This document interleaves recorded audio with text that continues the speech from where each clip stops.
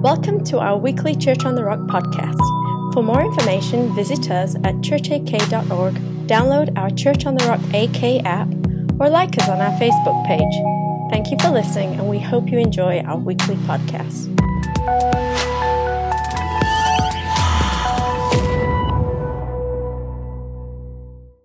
Well, as the kids are heading out, I'm going to indulge a little bit here and give you some missions announcements here, because this is a huge week we're coming into. We call it Christmas in October. This is the DNA of Church on the Rock. We've been doing this for a long time, and it's just absolutely powerful every year. You wonder, how can it get any better? And it always does. So you should have got one of these on the way in here. This is really important, this packet. It's got the full schedule, so it's going to happen beginning this coming Friday night in Wasilla campus, where our first service kicks off, where you can buy merchandise, by the way. And the marketplace will be open. There's a map on the back. Marketplace is the booths that are set up on the perimeter of the sanctuary there in Wasilla, in the big room. And you can go and meet every missionary. You can talk to them and interact with them, and it's really a great time. Take advantage of that.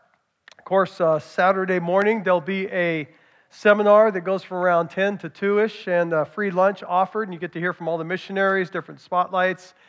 Panel comes up, and they do a panel as well, which is really captivating and fun. And so that's a great day provided for you, as well as Saturday night service at Wasilla campus. And then Sunday, all across our campuses, we have lots of missionaries coming.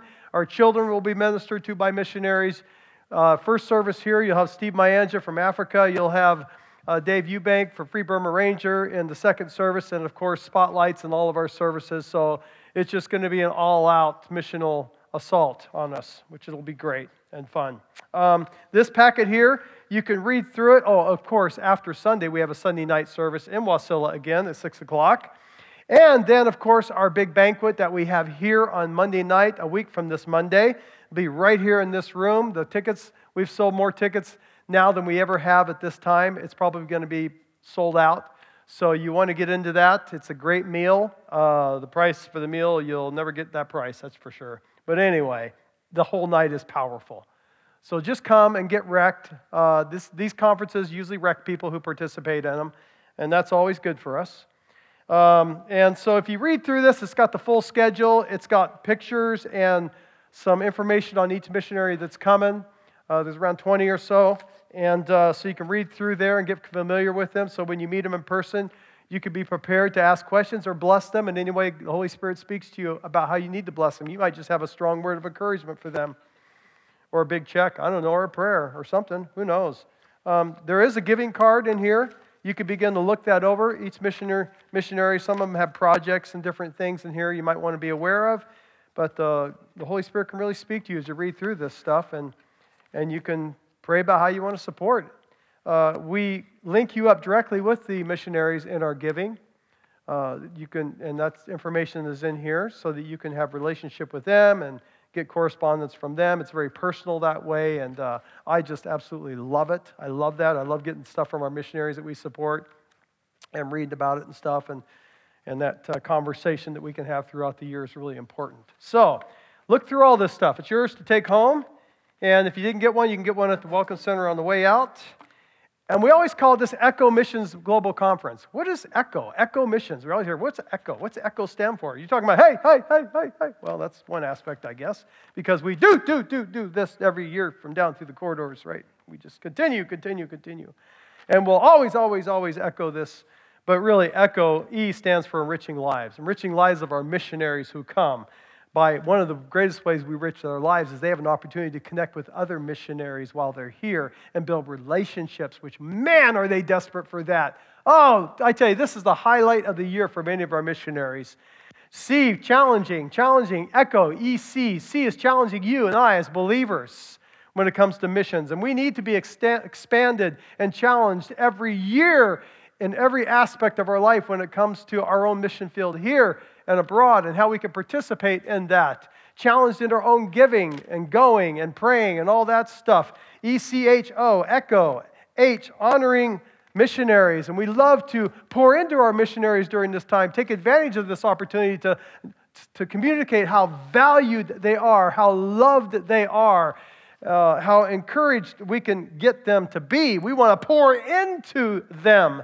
And there's lots of ways we can do that while they're here. Echo, E-C-H-O, opening doors is the last one. Opening doors by removing barriers and creating ways for all of us to participate in missions in ways maybe you never even dreamed of or thought of. And barriers are being removed by getting lots of missionaries right here in our own living room, in our own churches, so we can interact and talk with them and remove every barrier and have relationship, and it just goes on and on and on. And that just gives you a snapshot of ECHO Global Missions Conference. Very excited about what God's going to do. But today, the theme of the conference is translucent, and let light shine through, in a sense. And today is the pre-global message, missions conference, and I titled this message, as a matter of fact, let's put that verse up there so we can let this is such a powerful passage we're going to be preaching on today. It's such a powerful passage. But the title of my message is Calling All Clay Pots. Calling all clay pots. Kind of weird. You're like, what? You're going to get this, all right? 2 Corinthians chapter 4. For God, who said, let light shine out of darkness, has shone in our hearts to give the light of the knowledge of the glory of God in the face of Jesus Christ. But we have this treasure in jars of clay to show that the surpassing power belongs to God and not to us. Boy, that'll preach all day long. We're going to get into this. This is a powerful passage of a picture of God's life of God and the power of God and the grace of God being released through every person in this room, through His church today. The strength of God, the ability of God being released and manifest. We need God now more than ever, or should we say we need God as much today as we did yesterday. We all want God in this hour we're in more and more. We are surrounded by evidence, obviously, of a strong decay in our culture and society, increased corruption and pain and despair and growing problems. And sometimes I think we all feel outnumbered and outmanned and inadequate and under-resourced. I wonder how our missionaries often feel when they get up every morning facing a culture that they're not part of their culture, maybe a different language and all the challenges and the problems that they have to deal with and the gaps of communication and the demonic oppression that they face every day in societies that they're in.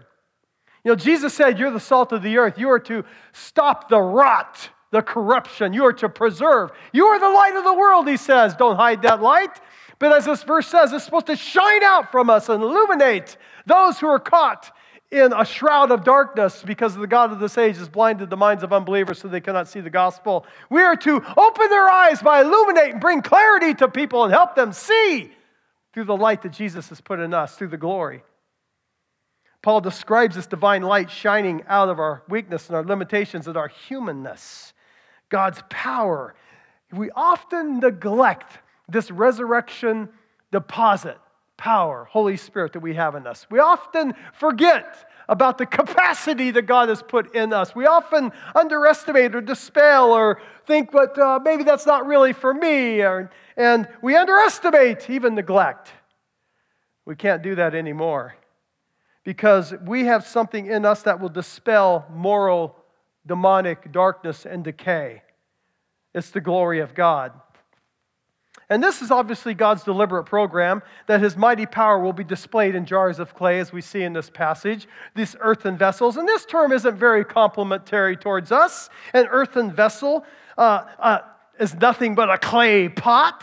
Yet it's actually a beautiful description of basic humanity when you think about it. Because every one of us in here have been bludgeoned by life. We've all been knocked around and kicked around and run into and damaged in one way or another. We all have cracks and breaks and places in our lives that have been torn down.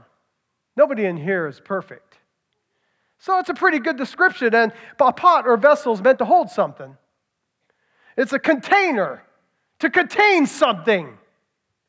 It's a description that's so fitting and so basic to our humanity that's not designed to operate on its own. But you and I were created with a God-shaped void to hold, to be filled with His presence and His power and God Himself. Because without God in our lives, we are completely and utterly incomplete. And you see that all around us as people are grappling, trying to fill their lives with something. They're crying out for something, but only God can fill that void. And Jesus made that happen through the cross.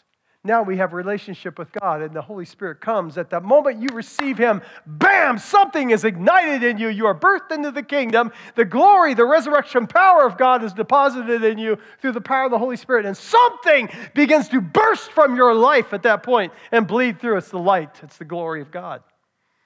That's every one of you have that. If you give Jesus life and a home in your heart. So we're these earthen vessels, these clay jars, these pots. Could Paul be referencing something? Could he be reflecting back to an Old Testament story of Gideon? You remember Gideon, don't you? He was called by God to deliver Israel from the Midianites, a vast, demonic, inspired, horrific army that was plaguing the land, shredding it and ripping it like locusts, devouring everything in sight and everybody. And God speaks to Midian and says, you will deliver the people, Israel. And Gideon's like this obscure member, one of the most remote, weakest tribes of Israel. And he had no reputation. He felt like a nobody himself, inferior to anything and everything. He felt like that clay pot. And yet God says, Gideon, I'm calling you. And so 32,000 gathered to assist him, this army, and God whittles it down to 300. And then God takes this clay jar of Gideon and says, I want you to get some clay pots and put candles in them. And in the dark of the night, they surrounded the Midianite army and they lit the candles. And at the moment of the sound of the trumpet, they broke the jars. The cracks and the gaps began to fall away and the light burst through. And the Midianite army saw themselves awoken in the middle of the night, surrounded, brought into confusion. They began to kill each other. It was a massive victory. What made the difference was that little light in the clay jar that was broken. I think that's what Paul's trying to say. That like Gideon, we feel like we don't have a whole lot to offer. And yet, like those broken clay pots, where the light burst forth and made all the difference, it's Jesus Christ in you and me that makes all the difference in the world. Christ on display in our lives. That's what people notice. Because it's the only conclusion that people can come up with is there's something that is beyond the ordinary and I'm perplexed. There's something about you that I can't wrap my head around. There's a weakness, there's a clay pot, it's cracked, but there's a transcendence of power. Transcendent means beyond the ordinary. The power of God is not ordinary. It's different than anything of the power that we know about. Therefore, it would be wrong to expect us to remain invisible or unnoticed because you have something in you that is beyond the ordinary, and this world can't miss it. It's powerful. We need to be reminded of that. And it's released in so many different ways through our lives. Paul goes on to say this, describing the weakness of the pot. In 2 Corinthians 4, 8, and 10, he goes on to say, we are hard-pressed on every side, but not crushed, perplexed, but not in despair, persecuted, but not abandoned. We are struck down, but we're not destroyed. We always carry around in this body the death of Jesus, in this clay jar the death of Jesus, that the life of Jesus, the glory, right, the transcendent glory may be revealed in our body. He says it in a different way. That's the way God expects us to live. The remarkable thing is the place where we struggle, it takes both of those. It takes weakness to have strength. It takes the clay to have the power, the glory of God. You must have both. Now, we want this to come in a different way with our untroubled, calm, peaceful lives, right? We want to move through protected from all dangers and difficulties, but the reality is we are bludgeoned by life. We have stuff that happens that's out of our control. And what makes the difference is Jesus in us. No one can say in this room, I'm too ordinary, so average, undistinguished, that I cannot do anything significant. Because in light of this passage, we have this treasure in clay jars that shows this transcendent power that belongs to God and not to us. Nobody can disqualify themselves in this room. Jesus in you makes the difference out of the ordinary. He makes all the difference in the world. God's purpose is to help us make sure that we see that this surpassing power belongs to Him and not us. Your ordinariness, if that's how you say it, is not a liability here. It becomes an asset if you really want God to get the glory. No one is too common, weak, shy, inarticulate, disabled to do what God wants them to do with what He put in you. Being ordinary and being weak is not a liability in the kingdom of God. No one is excluded or disqualified from the call to be clay pots. I remember when I stepped into ministry, full-time vocational, as a youth pastor. Didn't have a clue really what I was getting into. I left the oil industry and I was going through Bible courses and I was studying, I was reading, I was gleaning everything I could from people around me and people who looked like they knew what they were doing, and I was trying to develop necessary skills and talents and everything else and competencies to relate to a teenager. Believe me, that's a challenge. And, it was tough for a while. First couple of years, pretty tough. It took a few years of a lot of learning and studying and crying out to God, trial and error, and some really humbling circumstances and situations before things began to get traction and take off. And it's in those seasons where you are forced to face the reality of your weakness and your limitations and your inadequacies. You question God at times. Lord, is this really what you want me to do? God, did I miss something here? God, are you really in this? I wonder how many out you have been through those seasons where you begin to question God. God, did I hear right? Am I really doing the right thing? Maybe you face the reality of your weakness in some other painful experience in your life. Maybe it was through a season of unemployment. Or maybe it was through a season where you got sick or you had an injury, a physical illness, and you were limited. And to this day, you're still kind of limited to what you used to be able to do. Or perhaps it shows up in the death of a dream. Maybe it was a personal, professional goal. You worked really hard, but it just didn't happen. I mean, you're at the stage like, man, I just guess I don't have the ability for this or the resources, and it didn't happen. Maybe for some of us, it shows up in our parenting. And I think if there's any area in life that has exposed the truth of my weakness as a dad, it was parenting. It turns out that I couldn't control my girls as much as I thought I could. Right? Every parent gets to discover that one. Mark my words. You have to face the difficult truth that you can do everything right. You can cross all your T's, dot all your I's, read all the right books, go to all the right seminars and all the workshops and say, I got this. And you'll still find out your children can still make really bad decisions that have really destructive consequences. And there was nothing you could do about it. You tried. You feel powerless at times. We all know what happens when the flu season hits. Some of us, man, I'm going to take my vitamins, get my rest, wash my hands, eat spinach, man. I'm going to do all the right things, and we still get it. We're vulnerable. We're weak at times. We have limitations, and we are clay pots. Well, most of us in this room have come face to face with the reality of our frailty, limitations, mortality, and our weaknesses. And yes, our clay jars. What we need to understand is my weakness isn't a problem to fix, but actually it is, in fact, a gift to embrace. Let me say it this way. It's not a sign that God has abandoned you, but in fact, it becomes the location where His power will rest. It becomes the platform of God's good grace and glory in your life. That's what it is. See, we have this treasure, he said, in jars of clay, this all-surpassing power that comes from God.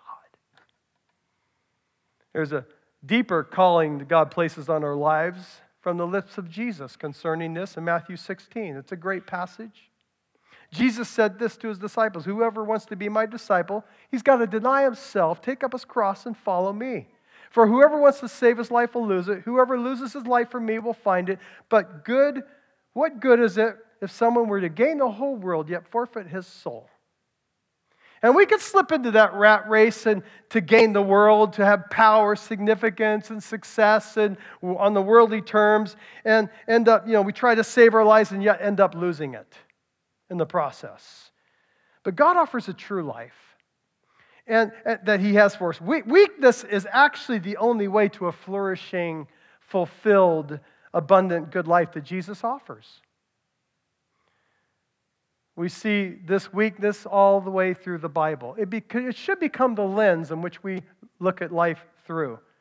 Because you see how God, through his word, acts and engages with people, his people. How he calls them through the Bible, and this theme shows up over and over again. And Apostle Paul is penning this passage, and he's one of the hallmark models of this. Because here it is, look, God calls us into our weakness. He calls us into that. God calls us as his clay pots. That's why I said, calling all clay pots out there. God is doing that. Now, prior to Apostle Paul's journey with Jesus, he was the definition of success, professionally and personally. His resume was very impressive. He was from the right tribe of Israel. He was blameless according to God's law. And Paul's own words, he had the best education, the best training you could get from probably the best rabbi and teacher of his day, Gamaliel. And Paul was so well put together and so well positioned for what he was called to do. His resume was amazing. And yet, in the middle of Paul's success story, Jesus interrupts him on the road to Damascus and completely disrupts everything and puts a brand new call on his life. And this is what he said in Acts chapter 9. Matter of fact, after this, you should read some of this. Anyway, Paul said this of the life. Jesus said this of Paul. He said, look, he's a chosen instrument of mine now to carry my name before the Gentiles, the kings, and the children of Israel. And then he talks about his commission as an apostle. And Jesus says, for I will show him how much he must suffer for the sake of my name. Oh, man.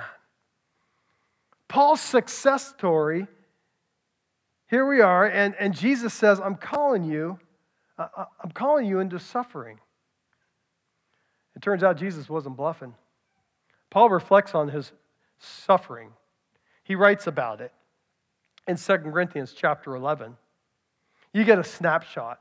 This is what Paul said. 5 times I received by the hands of Jews 40 lashes, less one. 5 times. 3 times I was beaten with rods, once stoned. 3 times I was shipwrecked, night and day at drift in the sea, frequent journeys in danger of rivers and robbers, in danger of the people and Gentiles and city, danger in the wilderness, danger at sea, false brethren. Boy, that sounds fun, doesn't it? Then he says, and in toil and hardship through many sleepless nights and in hunger and thirst, often without food and cold and exposure. So Paul, this is what Paul traded in his powerful, successful life, of influence and notoriety and respect. He turned all that in for a life of hardship, danger, scarcity, and rejection. And you might look at that and you think, did something go wrong here? I mean, according to Paul himself, though, nothing went wrong. I mean, he has this laundry list of sufferings and hardships. The experience that he was enduring, actually, as an apostle, is a sign that no, something did not go wrong. Actually, something has gone quite right. He was faithfully following Jesus, and this becomes a validation, a confirmation that he had taken the charge of one who said, take up your cross, follow me. Take up your cross. The cross represents a lot of suffering. And just follow me. And that's what Paul did. He became a validation of the one who is faithfully following, the one, Jesus Christ. Now, Paul had been highly educated and was quite capable, but he let all that go to be a clay pot. He accepted the call to lay it down so that the glory of Jesus could be on display through his life. He says, I want the glory of Jesus to be on display, not me. Paul articulates it so well in 2 Corinthians, where he talks about Jesus' way of the cross and how he kind of wraps his story into that. He says this, for he, this is Jesus, was crucified in weakness, but lives by the power of God. And we here who are weak live by the power of God. Paul says, I live by his power. Weak but strong. And you see it everywhere. Abraham, hey Abraham, I want you to leave and go and begin. I'm going to make you a father of nations. And Abraham says, well, where am I going? He says, don't ask me that. Just start walking. I'll let you know when I'm ready. But hey, God, I don't think I'm up for this because I'm too old to have kids and my wife is too old to have kids. I mean, she's really old. And, he puts an emphasis on that. And God says, hey, clay pot, I get it. You're my man. Hey, Moses, I want you to lead my people out of Egypt. I want you to go talk to Pharaoh, set him free from slavery. And Moses is like, Lord, I don't think you got the right guy. I got a speech impediment. I don't talk real good. And by the way, I got a lot of baggage with Egypt. They're not really fond of me right now. I'm not sure I'm up for this political operation. And God says, I know. I like clay pots. You're my man. King David, I'm calling you king because you're going to be my next king. Wait a minute, Lord, I'm a shepherd. I hang out with sheep. And look at my brothers. I'm the least kingly among them. And God says, look, I'm in the clay pots. Let's do this. And you see it over and over and over again. Are there any clay pots out there I'm talking to today? That's all right. You can claim that one.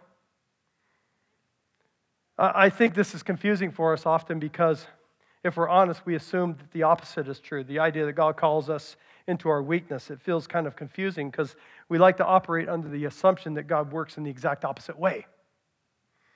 We kind of import our own vision of this good life, abundant life, flourishing life, the kind that we would imagine into a relationship with God. And life tends to be marked by a lot of comfort and control. And we really like the control part. I got this, Lord. I like this, my safe boundaries here. And I like things that are perfect and everything. And I like but the good, comfortable, successful life, I think we unconsciously assume that God is kind of on board with that. And he basically is just another resource that kind of comes along to us and along all of our other successes and we're kind of like, Lord, I'm heading in this direction. And if you want to come and join me and bring all that good stuff you got, we'll get there a lot faster. Yeah, man. And then when suffering happens and hardship happens and difficulty happens and persecution comes and we're faced with the reality of our weakness and our limitations, we wonder, what went wrong? God, did I upset you? Did God abandon me? Did I do something wrong along the way? And the reality is this: God is good, and God is faithfully completing the work that he has begun in you. That's what he's doing. So did God want Paul to suffer, and does God just want us to suffer? And I'll tell you right now, absolutely not. No. The goal isn't suffering. The goal is truly a flourishing, abundant, good life that Jesus promises us, but it turns out the pathway in life to get there sometimes often is suffering and hard sometimes and difficult, and we make mistakes, and it's not easy. But God calls us into our weakness because God calls us to embrace our weaknesses. And you see that Paul did this. This was his model. This is what he said in 2 Corinthians chapter 11. He says, I must boast, then I'm going to boast of the things that show my weakness. Now that seems completely counterintuitive because Paul's not boasting in his gifts, talents, abilities, his competencies, his intelligence, and his training, and he had plenty of that. He doesn't bring any of that to the foreground. His resume, no, don't worry about it. He says, I'll boast of my weakness. And he does this at great risk because I tell you what, Paul's speaking to the Corinthian church, and at that point, they were questioning his apostolic authority and his leadership. They were not sure that this is the kind of guy that they wanted to follow around because, he didn't fit the Corinthian profile of success and power, of a great teacher and one who they can listen to and follow. Paul's laundry list of weaknesses, we saw that earlier. In the church, the Corinthian church is like going, man, who wants to follow a guy around that gets beat up and maligned and trashed everywhere he goes? We don't want that. We want somebody who wins. We want the big guy, the strong guy, the hero. Well, give us that guy. And so Paul's like, what? He says, okay, is that what you want? I'll tell you about my other weaknesses too. See, he didn't have the gravitas and the commanding teaching personality in the big room with people, and that's what they wanted compared to the other teachers that were coming by. They were more impressive. They just were captivating. All the while, Paul's away, these false teachers are coming in, fitting the profile that they liked, their powerful speech and their gravitas. The bottom line is, Paul's about to lose the church to all these false teachers, all because he's too weak for their taste. Paul says, is that what it is? He says, okay, I'll boast all the more about my weaknesses. You want to hear about my weakness? You don't want to hear about it? Let me tell you this story. This is really embarrassing. He just says, this is really what's important. See, what most would have done would marshal their strong defense. I mean, we want to get our credibility out there. We want to cover up those weaknesses as much as possible, right? With all of our myriads of gifts and talents and abilities and accomplishments. And here's my resume. I'm going to post it on social media so I can get all kinds of likes and tweets and retweets and get it out there as fast as we can. Paul didn't do any of that. He does the exact opposite. He brings up his less than commanding stage presence and captive teaching style. It's like, He embraces his weakness. He says, I'll boast all the more in that because God calls us to embrace our weakness. Now, in a culture that boasts in its accomplishments and achievements and personal strengths, this is kind of hard to imagine. Again, it's counterintuitive, a notion that what Paul did, what in the world is he thinking? See, in our culture, weaknesses isn't something you want to embrace. It's something, I guess you're ashamed of and something you kind of want to hide and cover it up. Take a job interview, for instance. You go through the job interview, it's going well, and then they bring up that last awkward, weird question. Hey, great abilities, love your resume, but tell me this, answer this one question for me. Tell me one weakness, one area of weakness that you have. Of course, we don't want to acknowledge that we have any weaknesses, we're just like squirming, going, what? Oh, I know, and then we come up with one. We kind of respond like this. Well, the greatest weakness I would say that I have is I just care too much and I'm going to work too hard. And then we all kind of laugh, ha, ha, ha, ha, ha, ha, ha, and the tension goes out of the room. And the interview is like, well done.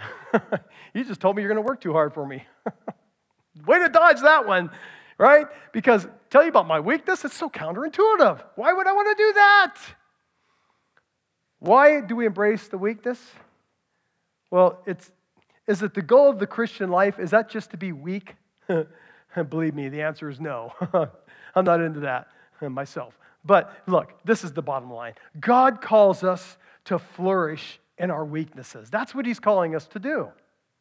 And you read Paul's letter, 2 Corinthians, again, and you discover that there's one particular weakness in Paul's life that he's been struggling with for a long time. It's called the thorn in the flesh. 2 Corinthians chapter 12. Go read about it. Paul pleads with Jesus 3 times to take it away. Jesus, please take this away. I can't do this. It's really hard to live like this. Could you please just take this thorn? And he begged them 3 times. You know what Jesus said? No. That's tough. And then he goes on to say, Paul, I'm not going to take it away. My grace is sufficient for you, for my power is made perfect in your weakness. No, I'm not going to take it away, but there's also a profound yes. Yes to something more and yes to something much better. I'll have the worship team come out. You see, God has called Paul into his weakness to embrace his weakness for a reason. Are you ready for this? For the good and ultimate purpose in his life, that Paul would come to know the presence and the power of God. Do you want to know the presence and the power of God in your life? You want that to show up again and again? Then embrace my clay. Embrace your clay. And his glory and his power makes me strong. This is what's so exciting about stepping out for Jesus in places of ministry or challenges you've never done before. Because you need him in those situations. You feel inadequate. And that's in those places where in the midst of your limitations and you feel inadequate is where his presence and his power you discover in all new, fresh ways. His empowerment in your life. I pray that happens this week as you go through this missions conference, that God begins to speak to you and challenge you in the middle of your weakness and doubt and frailty and humanness to do things that you've never done before concerning missions, your own mission field, the mission in the world. And you'll realize there's something God wants to put in me in this moment in time that's going to shine through, and I'm going to experience Jesus in a whole new, fresh way in his empowerment. Now, it's this response of Jesus, this truth of that his grace is sufficient, his power made perfect in weakness, that leads Paul to respond this way.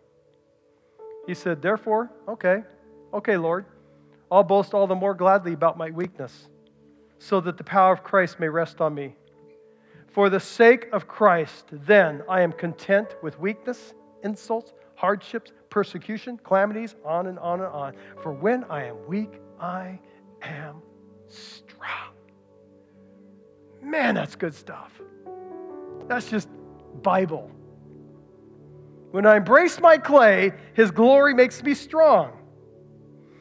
So what's best for us is not to be rid necessarily of my weakness, frailty, my inability, my humanness, and my limitations, but rather to encounter the power of Christ right smack in the middle of them. Amen? Thank you for listening.